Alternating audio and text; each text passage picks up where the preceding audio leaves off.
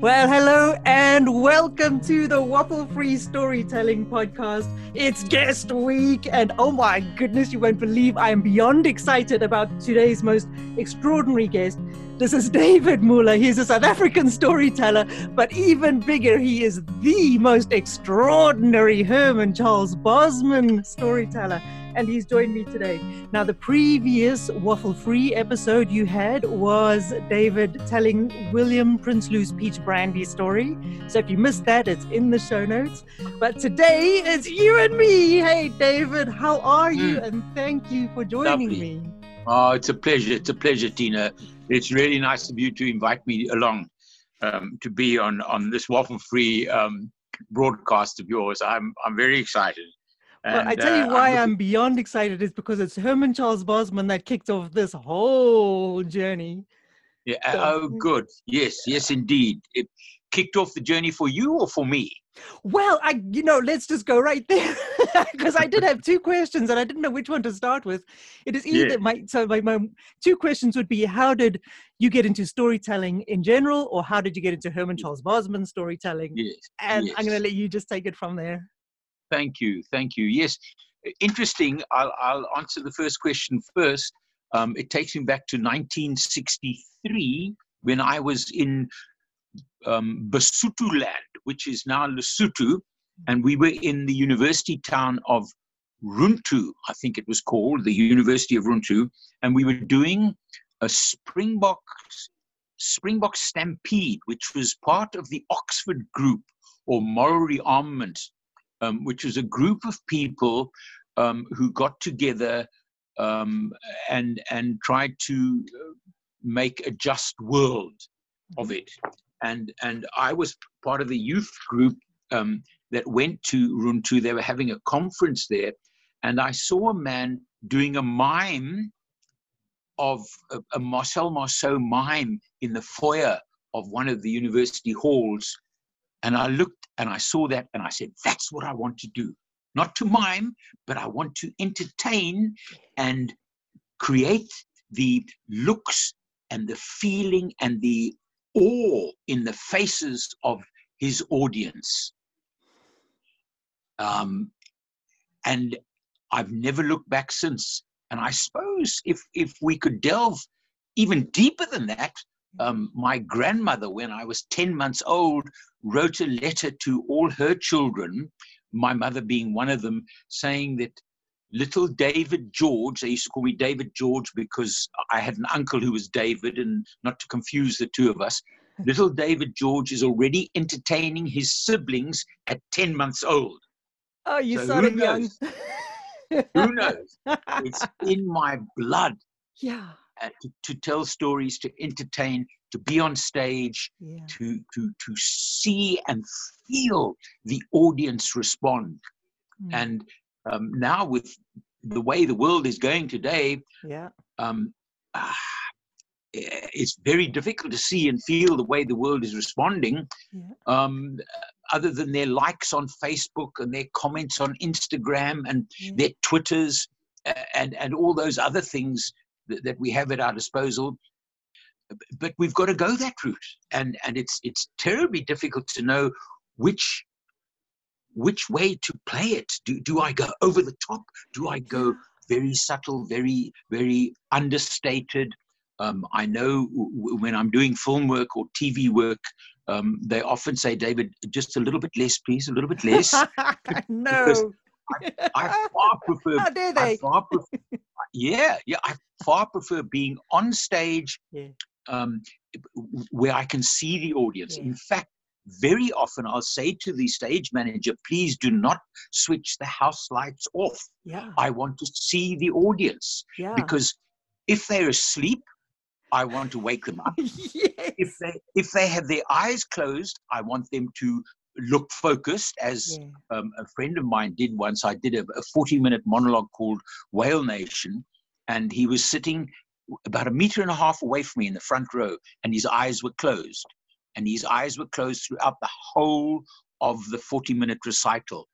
And when I chatted to him afterwards, he said, David, that was the most spiritual experience I've ever had. Whoa, just as well you didn't go and give him a fright to wake him up. Yeah, right. And it's fascinating getting the audience to respond. I've done Einstein under a baobab tree in the Kruger National Park, a 70-minute monologue about the life and times and science of Albert Einstein, where I put on a wig and I put on the little brush broom moustache, and I perform Albert Einstein, and it is incredible. And who was your audience for that? It was a man who was turning 60, and he invited me up to do a whole lot of work over a couple of nights in a private lodge in the Kruger National Park. It was wonderful. And what happened is we all went out for breakfast, a 9 o'clock breakfast under this beautiful big baobab tree. Oh, they're and gorgeous. I just disappeared. I went and I walked into the bush, but never mind the lions and the leopards and the buck and the snakes, etc. Yeah. And I put on my wig and I put on my moustache and I got dressed into Albert Einstein, and I came out of the bush walking. Normally I would arrive on my bicycle, which was a 1929 bicycle I still have in the garage, and I use it when I do shows. As Albert said, I never learned to drive a car. It was too complicated. Oh, you're joking. No, are you going to say that's a real Einstein quote, right? Yeah, that is a real Einstein. Yeah, Einstein, as Einstein. Oh, man. I'm going to put that in the show notes. I never learned to drive a car. It was too complicated. I have his little book here, Bite-Size Einstein, and it's a whole lot of quotes about him, you know. Oh, man. I'm going to put a link to that book in the show notes. Brilliant. Yeah. Anyway, and then one thing led to another, and I was doing one-man shows. I was doing Gogol's Diary of a Madman, which was an 80-minute monologue, and I was still in my 30s and a bit of a Puritan at the time. It was 1988 in Pietermaritzburg, and a friend of mine, Michael Swinton, said, "Why don't you do Diary of a Madman?" I said, "Sure." And he got a copy of me, and I read this diary. It was only 25 pages long. And we performed it at the Black Sun in Johannesburg. The Black Sun was a little supper theater run by a Greek man, and many professional actors will remember the Black Sun, those who are probably my age or a little bit younger.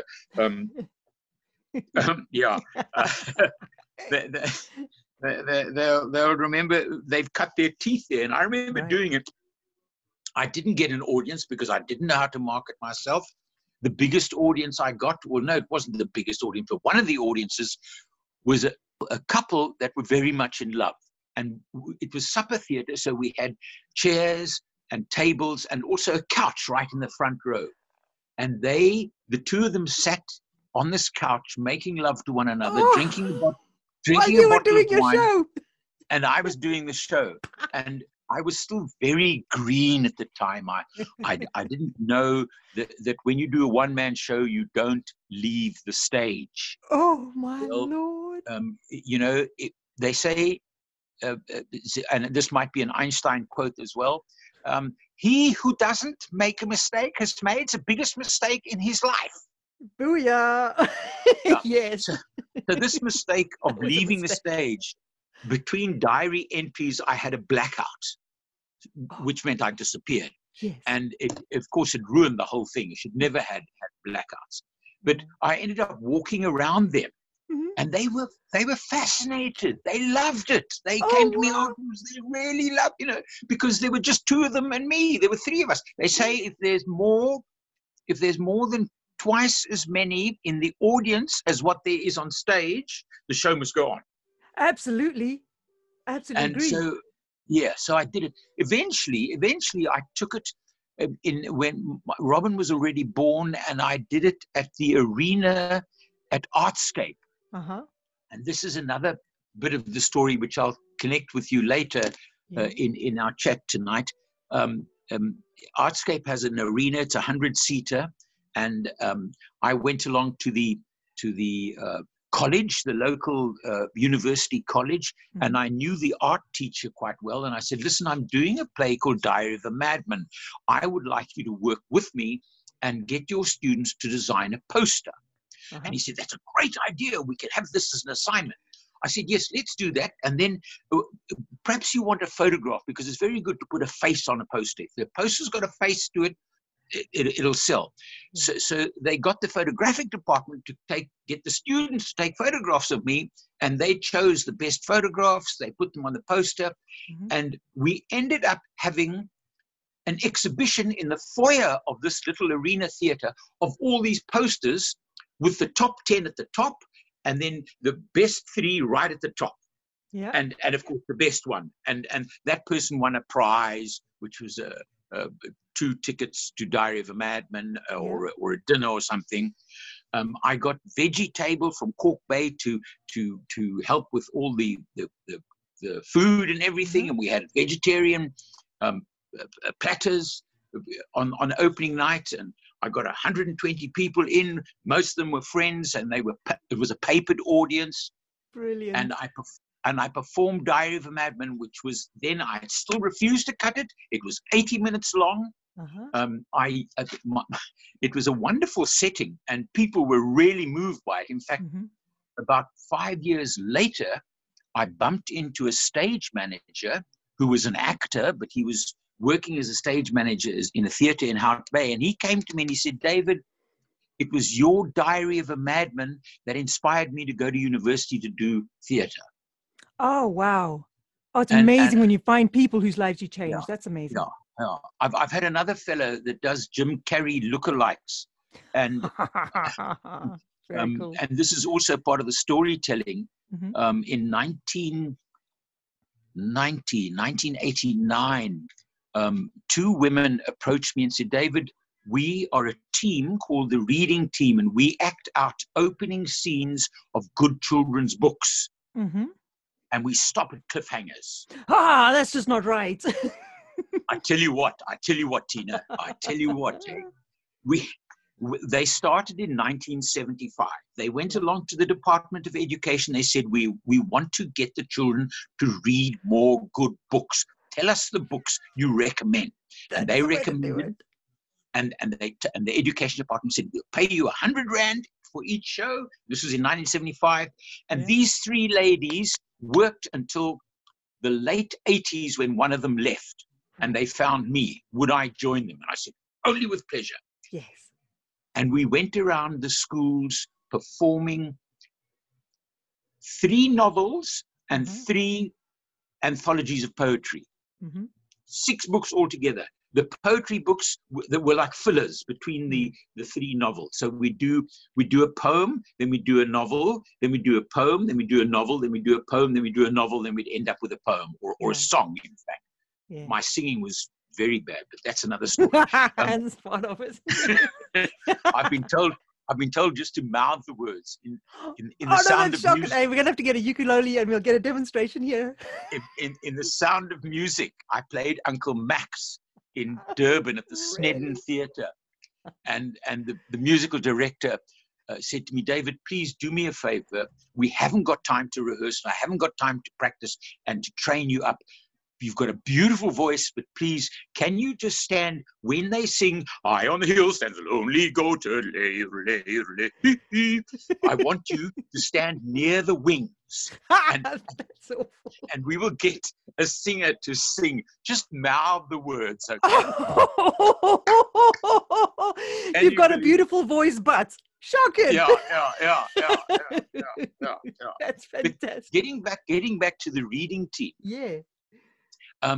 I stayed with them for quite a long time. And then in 1991, I went up to Durban, and Professor Elizabeth Snedden, the Snedden Theatre is named after her, she founded the first drama department at a university ever. This is before the one at Bristol. Bristol's got a university and they've got a drama department. I've got a cousin who actually attended that, became an actor through that drama department. Yeah. But Elizabeth Snedden founded it in the 50s in Durban. Wow. Okay. She was the doyen of children's theatre. She knew more about children's theatre. She was more experienced in children's theatre than anybody else, I reckon, probably in the world. She came to me and said, David, I want you to take this reading team. I will fund you. I want you to find 3 actors, 2 women and a man, and I want you to recreate the reading team in Durban. So I wrote to my friend Astrid de Villiers and Marilyn Myers, and I said, please, can I have the scripts? And they said, no problem, and they forwarded me the scripts. Now, this is in the early 90s. There was nothing like internet. No. It had in a post, and we started the reading team with Beverly Cook-Tonneson, Michael Gritton, and I forget the third person. It was a tall woman. I forget her name now. Melanie, it might have been. But anyway, while we were doing this, an Indian headmaster wrote us a letter saying, thank you very much for getting our children hooked on books. There you go. So I said, I phoned him immediately. I said, do you mind if we use this phrase, hooked on books? And he said, no, not at all. And the reading team became hooked on books. Brilliant. You Google hooked on books, South Africa, it is still going around South Africa today. Really? Hooked on books. Okay, well, you talk, I'm going to go, because then I'm going to add that to the show notes too.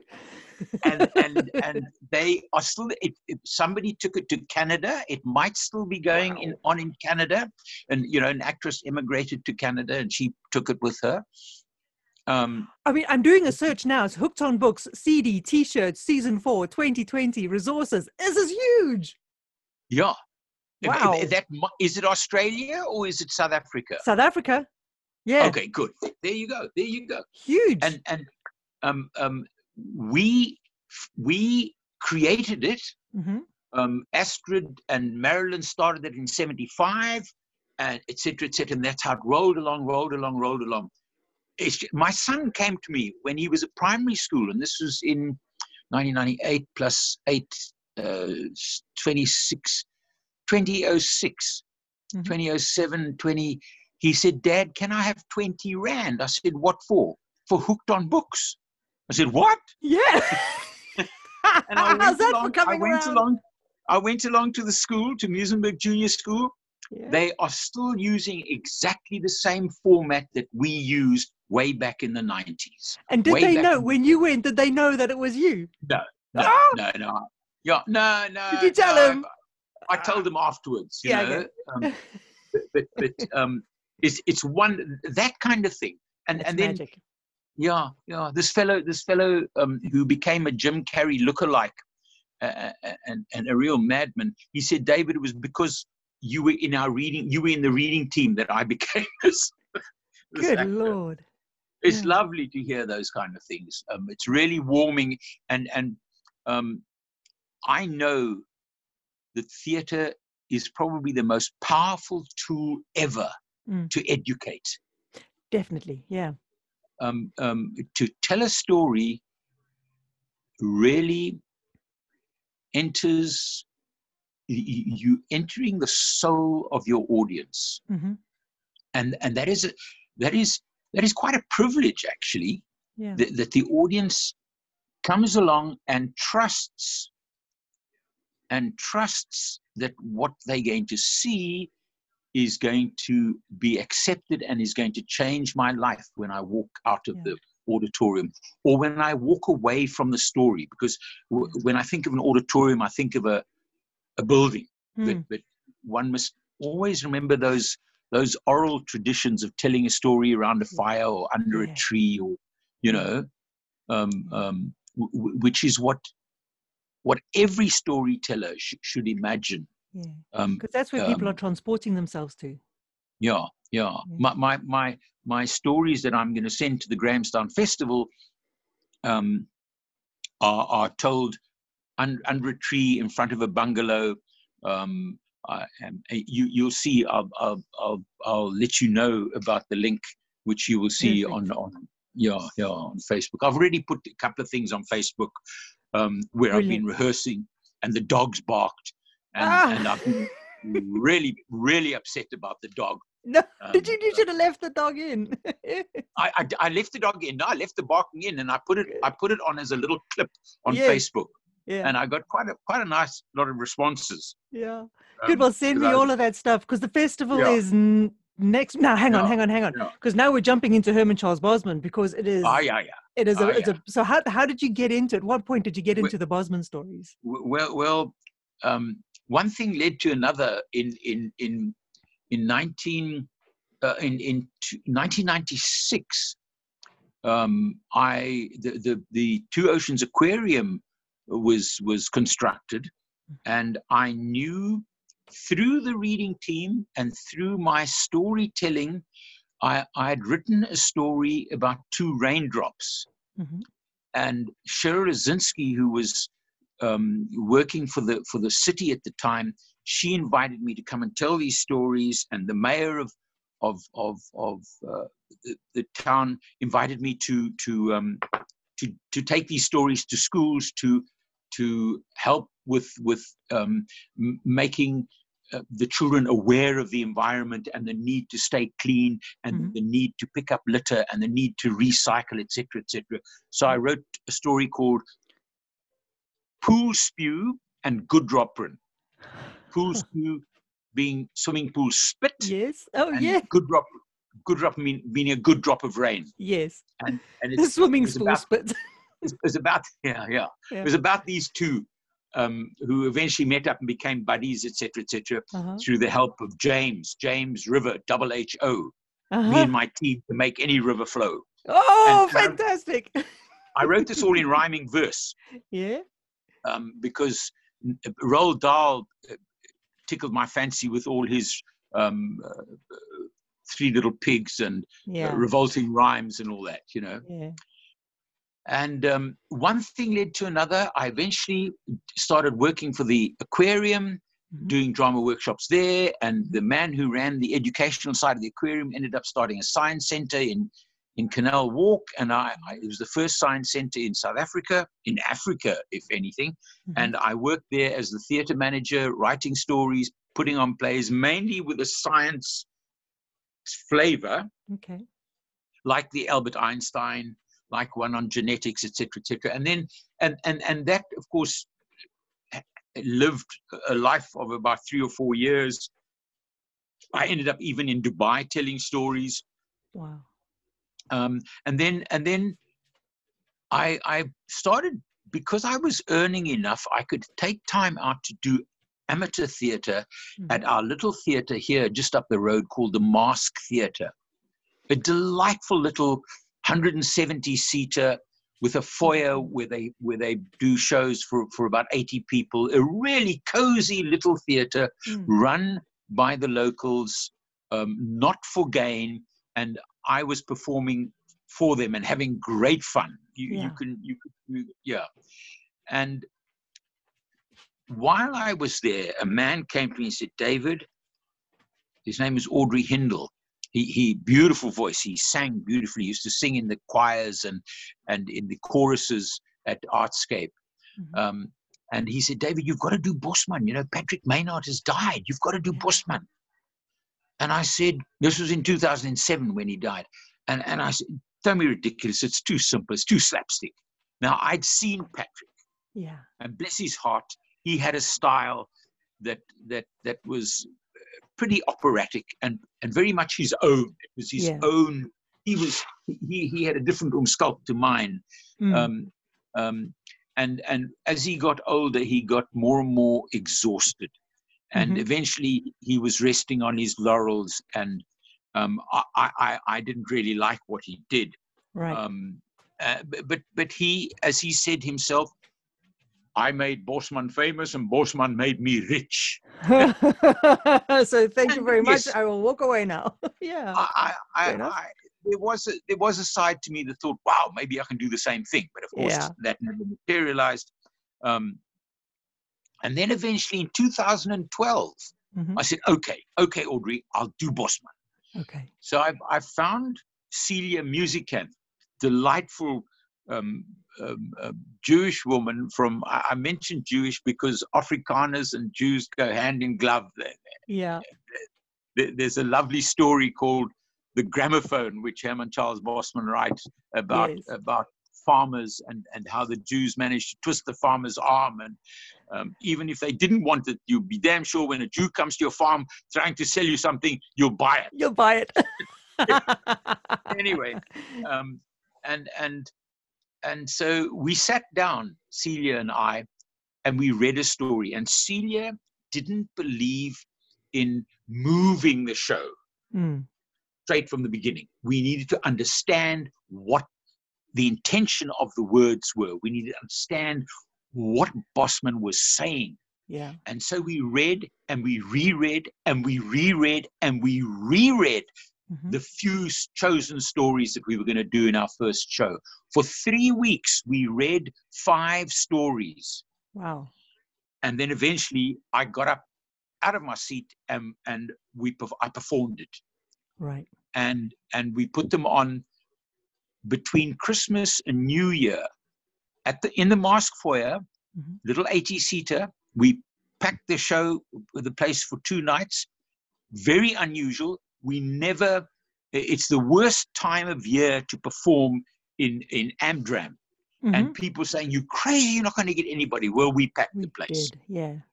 And during one of the performances, I don't know if it was the first one or the second one, a big man came up to me and said, after the show,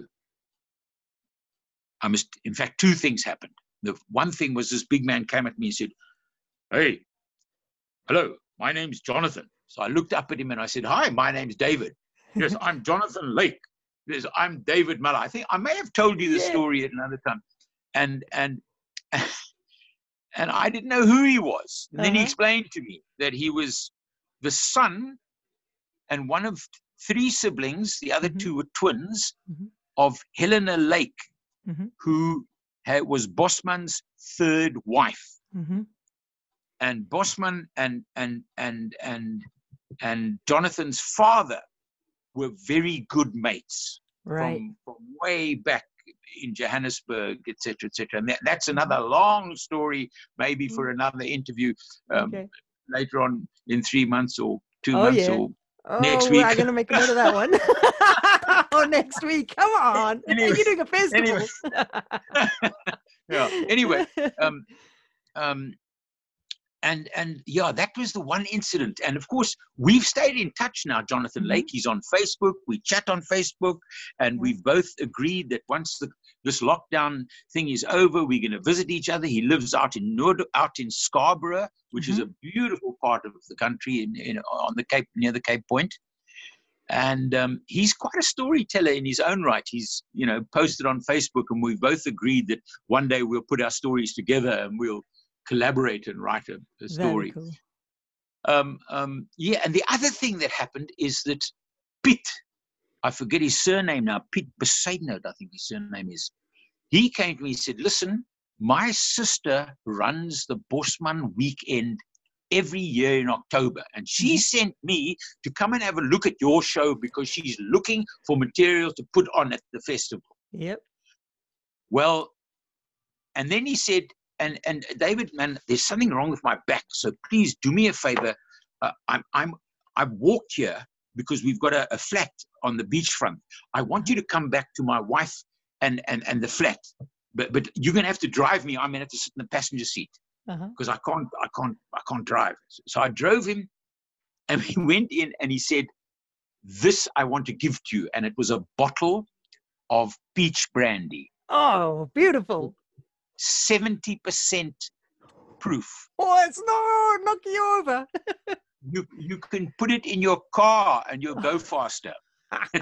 Brilliant. He said the way we test to see if this is genuine peach brandy or genuine brandy Mampoer or whatever is we pour it onto the kitchen table, and we set it alight.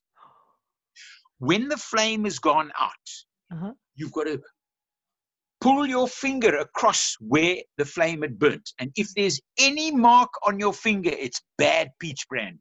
Wow. That's just designed to kill you. It's hectic stuff. And during Willem Prinsloo's peach brandy story, during the part right at the beginning where I say, of course, we were all somewhat nervous about meeting Greta, what with all the high-class subjects to be learning at finishing school. We felt we couldn't talk to her in a normal sort of way like you can with an ordinary boer girl. Yeah. But what fetched us all to Abiaterskop in the end was the knowledge that Willem Prinsloo made the best peach brandy in the district. And this is where I would stop. And I'd say to the audience, and guess what? I've come all the way from Groot Marico in my cart and my donkey and my Cape cart, and I brought with me a bottle, which I'm going to share with you tonight. And if you remember reading in the advertisements and the press and the notices and the poster on the tree outside, you would have seen that it says, only for the front row. Oh, no! Well, there's just a tease. People fighting for the front seats. And I would hand out little tots. Yeah. Because it's terribly strong this stuff. About 6 tots, okay? And I'd say to them, listen, share the stuff. Share it like communion wine, share it. Be generous. And I would take a tot myself. Now, I know how strong this stuff is. Yeah. So I fixed my tot right at the beginning, and I put it in a special place on the tray so nobody would take it. And it would just be water. Yeah. Now, nobody must know that. So, hey, okay, we're going to go bleep. Yeah, exactly. Just where I say the word, you know what I mean? Yeah. You can go bleep, yeah. and of course, there have been quite a few friends that have come to see the show 2 or 3 times. And one of them was at the Bathurst Hotel. Is it called the Bathurst Hotel? Yeah, Bathurst Inn. There's no thirst like Bathurst in the Eastern Cape, down the road from Grahamstown, which is now Mkanda or Mkanda or something. And Ryan came along to see the show. He'd already seen it, and he knew that little tray with that cloth over it was where I was going to serve, from where I was going to serve this peach brandy. Yeah. So before the show started, he went up on stage and he swapped them around. Oh, sucking. Okay, what happened? My dear, if straight after that I get on my horse, well, that night I drank it. And I thought, oh, this is the real stuff. Oh my goodness! And fortunately, there was still a couple left on the tray. So I thought, okay, one of them. That one looks like water. Okay, I'll try that one. Of course. So I had 2 tots. Oh no! I couldn't find my horse. I can just see. Now you really understand. My horse was one of the arms of the bench. Yeah. Either the left side or the right side, and I couldn't remember which. And it was quite important because the next scene followed on from that side into that, And I couldn't remember which arm must I sit on for this horse to ride my horse. That's just 2 tots. Oh my goodness! And that was one of the things that have happened. I mean, quite a few strange things have happened. I've performed for a church group who eventually probably thought that I was going to be a bit below the belt, and they stopped me after the first story and they said, you can go home now. Oh no! Well, no, I mean, not right or proper. Yeah. Did they really send you home after one story? Yeah. Which story did you tell? Hang on. I think I started because it was a church group. I thought, well, Beckersdale Marathon will work very well. You see? Okay. Shocking. Or about the Dominie getting drunk. Yes, exactly. I'm going to put the links to that as well. In fact, I'm going to put the links because you've recorded about pile of these stories on the it's on Spotify, it's on all sorts. So can I put the link in the show notes to those recordings? Yes. I must still finish my Spotify link. I've started the leopard story, and then I haven't finished it. I've done 2 episodes. I love the leopard story. It's one of my favorites. Yeah, I don't think I've done the 3rd episode, as it were. Yeah. I've done about 2 pages per episode. So I must still finish that one. Okay. Yeah. And then the Facebook link I'll send you if you go onto Facebook, onto my page, in fact, onto Oomskalk Lawrence page, you'll find a link with a barking dog. And is that for the festival as well? I've sent it as a little teaser, just Perfect. as a teaser. I'm going to put that out. Yeah. So in the way you tell, because you are more than a storyteller, you're a complete performer. So what would you say is the most critical element of the storytelling process for you?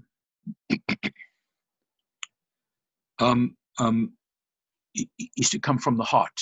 Is to know that what I'm saying is actually I'm not acting. I'm being real.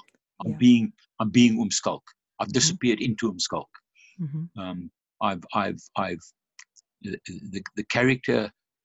It's that beautiful moment when you get dressed, when you go into the dressing room to become. You set up your stage. If you're on your own, if you're doing a single hander, you set up the stage, and then you go into the dressing room and you sit and you compose yourself, and you look at the character, and you put on your beard, your little goatee, and you put on the shirt, and the pants with a little tear in the trousers.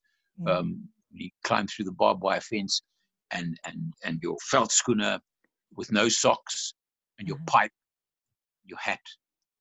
You're slowly transforming from the actor into the character. Of course, there's no chance that you can leave the actor completely behind, and there's no chance that you can become totally the character. But that's what we in the theatre will call creating a character. I can't claim to have created Schalk Lawrence, because Percy Seif created him. Patrick Maynard created him, and there are quite a few people in South Africa still doing him in small doses. At the moment, I feel I'm probably spreading Bosman far further than any other actor right now. But it is we called our first show Oomskalk from the Heart. And critics have commented on the title, and one of them has actually said David Muller is Oomskalk. And that means a lot. And I can also, when I'm coming from the heart and when I'm being sincere, the audience will respond accordingly. And the beautiful thing is, it's the oldies. It's the oldies that really understand Bosman and understand where he's coming from, why he's saying what he's saying.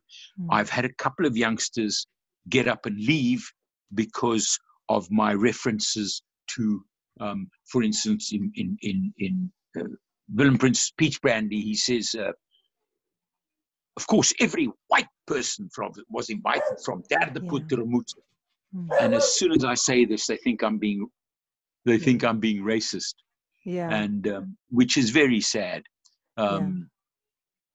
because it's not. And so I have changed it. And when I say it, you will hear when you listen to the one I sent you, there's a little sort of course, every white person was invited from Derde Puttermoet. And I'm almost stressing that to show that this is how it was in those days. And this brings me to another story in my life in theatre, in storytelling. I performed quite a lot for in various plays at the Nikkermilan before it became Artscape. And the Nikkermilan was constructed in the 70s and was only for white people. And it was quite a struggle. I was interested in theatre. And to me, it didn't matter whether the audience was black or white. You couldn't see them anyway. They were in the dark. Yeah. But I suppose I kept blinkers on. I wanted to do theater. I wanted to perform. I didn't want to have politics on my shoulder chirping all the time. You can't do this, you can't do that. I just wanted theater. Yeah. And I used to do quite a lot of work at Artscape, and that's from that we led from Artscape through to Maynardville, because the organization of Artscape ran Maynardville, which is the open air theater. They did Shakespeare's every year, and one of the Shakespeare's was Othello. And even in that stage, this was in the mid 80s, 83, 84, they brought a white actor to South Africa. I mean, can you believe it? Where there are hundreds of thousands of millions of black actors, black people. Yeah. They took Robert Stevens, who was a brilliant actor. He was married to Maggie Smith. He was in The Prime of Miss Jean Brodie. He was the art lecturer, the lecherous art lecturer. Yeah. A brilliant part. He's been in other films as well, and I actually got to know him quite well. He then brought his girlfriend out, who was Patricia Quinn. She played Magenta in the Rocky Horror Picture Show in the movie, and the reason why, I'll tell you why I got to know him. But they spent 2 hours every evening, 6 evenings a week, painting this fellow black. Eesh. Wow. And he was also he also had blinkers on. Blinkers on. He also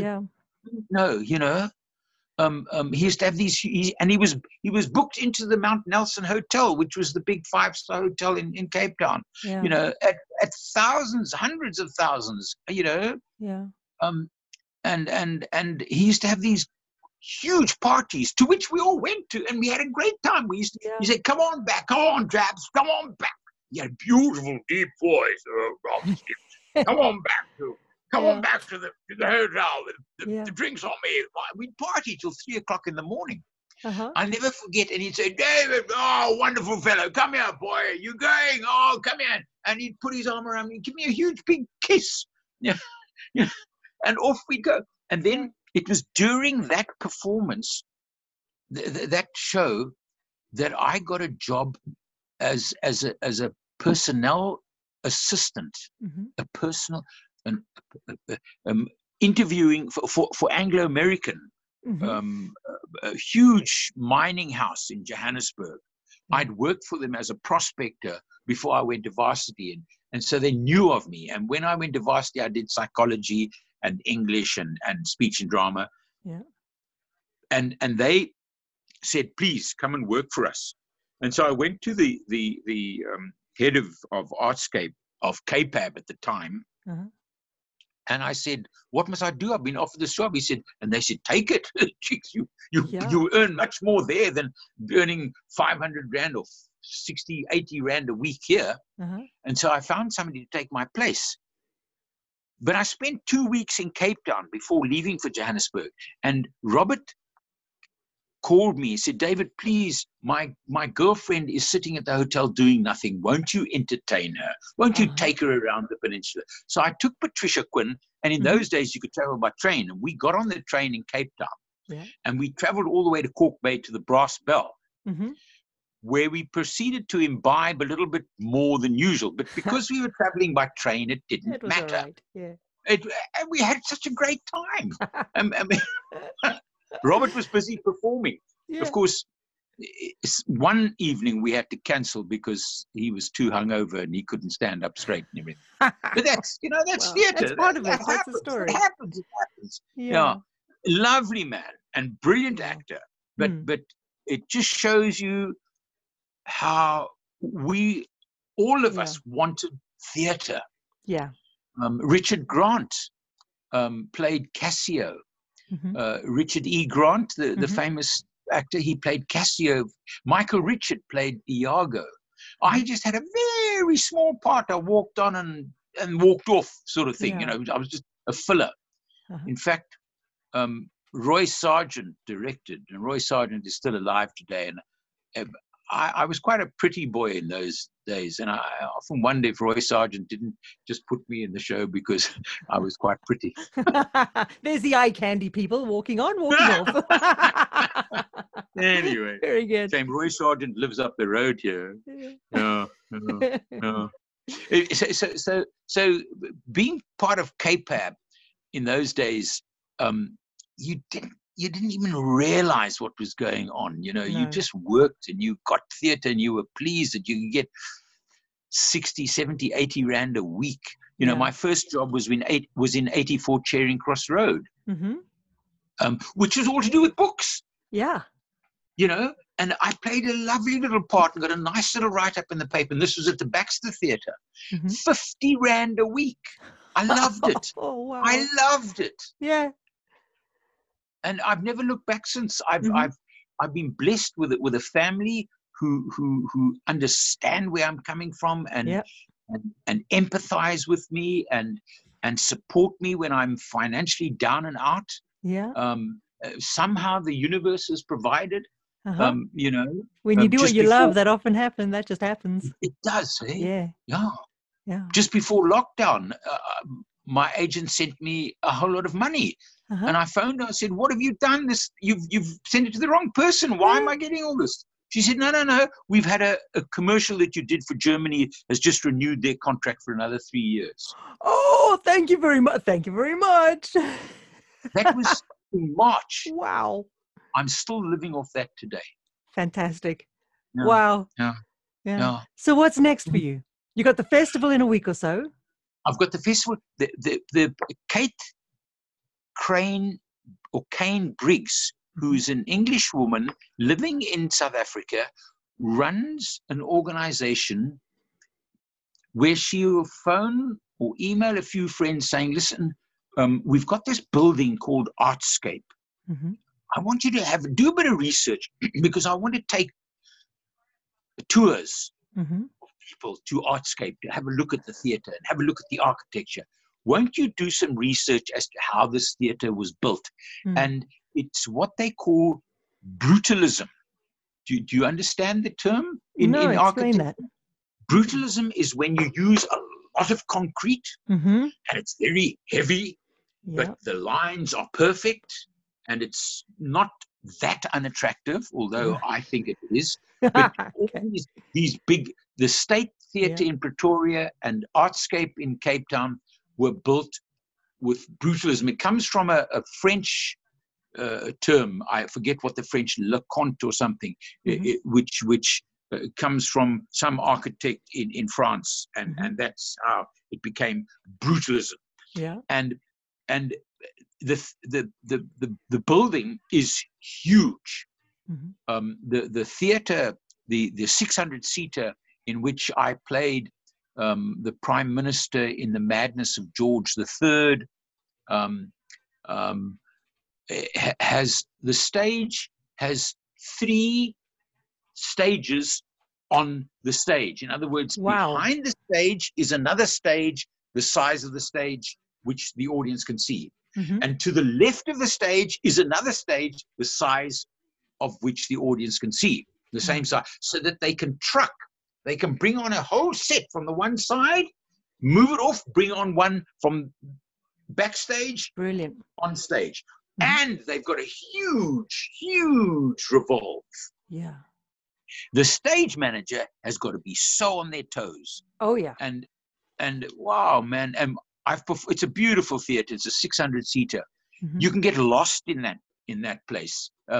We had the upstairs dressing room because we had small parts. All the small actors, there are no small actors, just small parts. All the small actors had their rooms upstairs where you could catch a lift, go downstairs to get onto the stage. The lead actors were closer to the stage, obviously, and very often we used to party in our rooms with the other actors. We'd smoke, and somebody would maybe bring a bottle of something. Yeah. Don't tell anybody. No. and we used to play cards and everything. And sometimes we'd miss our cues, and there would be a big laugh. But they were so sorted that they used to have a PA system. So the stage manager would sit at the stage desk and say, stand by, David, please, your call now. This is your beginner's call. And we would go down and stand in the wings, wait to go on. Of course, a beginner's call is always 5 minutes before the actual call. Your 10-minute call is always 15 minutes before, because when you're performing and when you're sitting there putting your makeup on or getting your wig right or putting your costume on, nowadays we don't use makeup, you're getting into your character. And when you're doing something creative, time stands still. Tune out. Yeah, absolutely. And hence your half-hour call is always 35 minutes before the curtain goes up. And we used to have wonderful times, but the rehearsal rooms, which were far away from the stage, from the theater, was the same size as the stage. Huge rehearsal rooms, and they were numbered. We were always in 301. The guys doing Maynardville, you're rehearsing in 301. There was the Opera House, which holds 1,000 seats. I performed in the Opera House. I did Porgy and Bess. Oh, wow. But a speaking part, not a singing part. Yeah, you got a reputation there. Nobody's going to let you in. And I tell you what, the conductor once sent a note via the stage manager. Please do not leave that syllable out. What? I said didn't instead of did not. Oh, okay. Their music is timed to the script. Every single syllable. Man, did I learn something there. Yeah. It was brilliant. I mean, I've never played to 1,000 people, but there were 1,000 people. We had unbelievable lead singers. Wow. Black actors. Yes. Local black actors. This is, Perfect. I'm talking now in 2000 and something. Yeah. They were brilliant. And Porgy and Bess is, whoa, man, what a piece. And I, of course, played the bad white cop. You enjoyed that, actually. Oh man. No. It's so easy to play a bad guy. Yes, I know. That's put on a growl and playing the bad guys can be a lot of fun. You can kind of let it all out. That's good. Good. And we did a lot of work there. I also played I did Diary of a Madman in the Arena, which was And anyway, Kate, we had a Zoom meeting this morning with Kate. She wanted me to tell her a bit of my life as an actor in thing. I've now she wants me to write it because she's going to put it on a blog and she's going to post it. And she does. She eventually, when she heard that I was keen on doing tours, I'm actually a qualified tourist guide. I've taken people around the theaters of Cape Town and into the People's Space, for example, which is closed now, and slowly there's somebody who is involved in what's on in Cape Town, and they're slowly trying to reopen the People's Space, the theatre. So it's a beautiful theatre. Yeah. It's where all the political protest theatre happened. It's where people like Joko Scott, who played the lead in Cry the Beloved Country, the black lead. I played the white lead. I played James Jarvis to his Reverend Khumalo. And we toured South Africa with it. He found his acting teeth, or he sharpened his acting teeth in the People's Space. And he went there. He used to work as a packer for a supermarket, for OK Bazaar's supermarket. And every lunchtime, he used to nip up to the People's Space, which was 2 blocks up, and he'd creep in and go and watch whatever plays were being put on. Peter Dirk Ace used to perform there. Brian Atsbury and Yvonne Bryceland started there. Athol Fugard did a lot of work there. And anyway, Joko suddenly found himself performing, being asked to, because he was there so regularly. Yeah. So he gave up his work as a packer and became an actor. And I met him in 2003 when we did Cry the Beloved Country, many years later. Incredible piece of work. Yeah. I was interviewed 5 times by the director before he agreed to use me as James Jarvis. He actually won an award for best director. A fellow called Heinrich Reisenhofer, lovely man. Yeah. And it was an incredible piece of work. We whittled down what was about 3 hours long down to about 1 hour 40 or something, 1 hour 20.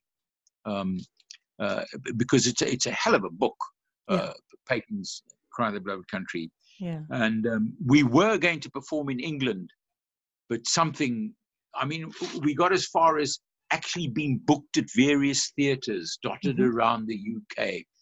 Because I followed on, by this time I was quite literate on the internet, and I followed, I went onto the websites of these theatres and saw that we were booked there, just hadn't gone public. And then something somewhere went wrong, and we never got to going to England. Yeah. It would have been remarkable. Yeah. Good heavens! Oh man, I'm kind of feeling it's like we're talking.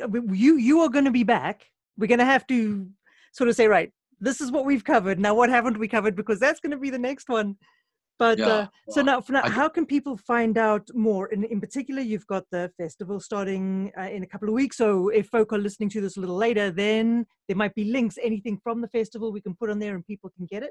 But in the meantime, if people want to find out what you're doing, how do they find out about you and what you're doing?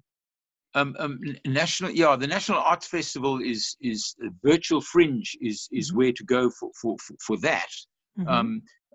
But my Facebook page is probably the best. David G. Muller, G-E-E.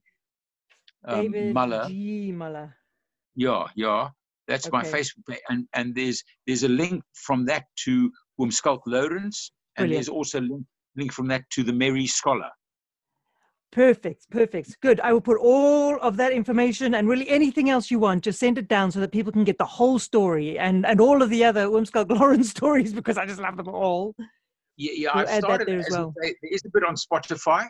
Yep. And there is also I did it via Anchor. There's an app called Anchor, and I did the stories through Anchor, and I was just complete the leopard story, and of course your page as well, Absolutely. Exactly. That's exactly all of the show notes. The show notes will be at the bottom of this episode. It's going to be on a blog on my own, which is tinaconstant.com. So wherever you go, if you're listening to this, you're going to be able to find all of your links.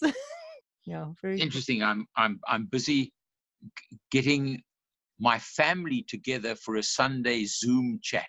And we're about 20 people across the globe, from Australia to America to England. I know it's going to be awesome. Yeah. No, we've been having those. That's been actually something quite unexpected as a result of this lockdown, because my family, like yours as well, has always been spread out. But then the lockdown happens, and now we are even more finding the need to get face-to-face conversation. Yeah. And I'm walking with your sister on Sunday. We're going up above. Give her a hug. Or can you give her a distanced hug? Yeah.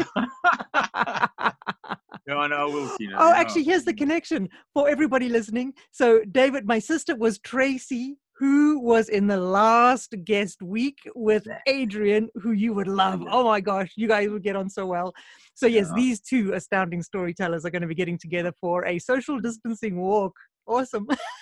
Lovely. No, they're all saying it's too short. And I said, forget it. There is no short walk after COVID-19. No. Because we're going to have so much to talk about. Yep. So much to share. Yeah. I don't know, we've been, one of the things we've been doing on our WhatsApp group is putting on portals. We've been taking photographs of any portal Yes. Anything that looks like a portal and sending it. And then now it's moved to dragons. I'm in that. I've sent you Are some. you in that? Yes. Okay. Yeah, I sent Trace the pictures. Okay, cool. Yeah, I'm no, playing no, that game no. as well. No, it's great fun. Great It fun. is. It makes you see the world in a completely different way. You know, you look at a Yeah, shape yeah. and suddenly it's like, that's a dragon's eye. That is a Yeah, dragon's eye. And yeah, you've got yourself a yeah, photo. This is yeah, beautiful. yeah. Oh, I mean, David- I see somebody on the roof of a house next door, and I think a fiddler on the roof. yes. Somebody else thinks burglar. Yes. No. No, it's a treat. Oh man, when you see Trace, give her a huge, big, long distance will, hug my from dear, me. That I is just will. going to be so wonderful. I will. I Yeah. will. It is Yeah. such a treat. Thank you for Yeah, joining this me has so been- much. This has been great. So, Thank you. yeah, for the show notes, go down and see everything that David is doing. And Yeah. if you get this before, when does the festival start? On the 25th of June. 25th of June. It's a virtual festival, so really anybody on the planet can join in, right? Yeah, yeah, and there will be an opportunity if you wish. I must say this because this is part of the festival. There will be an opportunity to donate something. Absolutely. Bless the festival. They're taking Yep. 10% and they're giving the artist 90. Perfect. So Yeah. all of that's going to be there. Support the art, support people doing good work all the Yep. way through this Yep. because it is a difficult time for everybody. Yeah, And there's yeah, some beautiful work happening. So wonderful. Yeah. All the links are going to be Yeah. available. Lovely, David, man. a real treat. Thank you very, very, very, very much. So, folks, Thanks. oh my gosh, this is it for the Waffle Free Storytelling this week. You have got in the show notes below, you've got the story that David told earlier in the week. You've got the link to a whole pile of other Herman Charles Bosman stories, and you've got the link to what's happening in the festival next week, and also the link to David's Facebook group so that you can follow that, like that, share that, and join in with this whole adventure. This is the Waffle Free Storytelling Podcast saying have a completely splendid week, and although the world is still weird, we're going to get through this, folks. We're going to get through this, so thank you very, very much. I'll see you next time. Bye-bye, folks.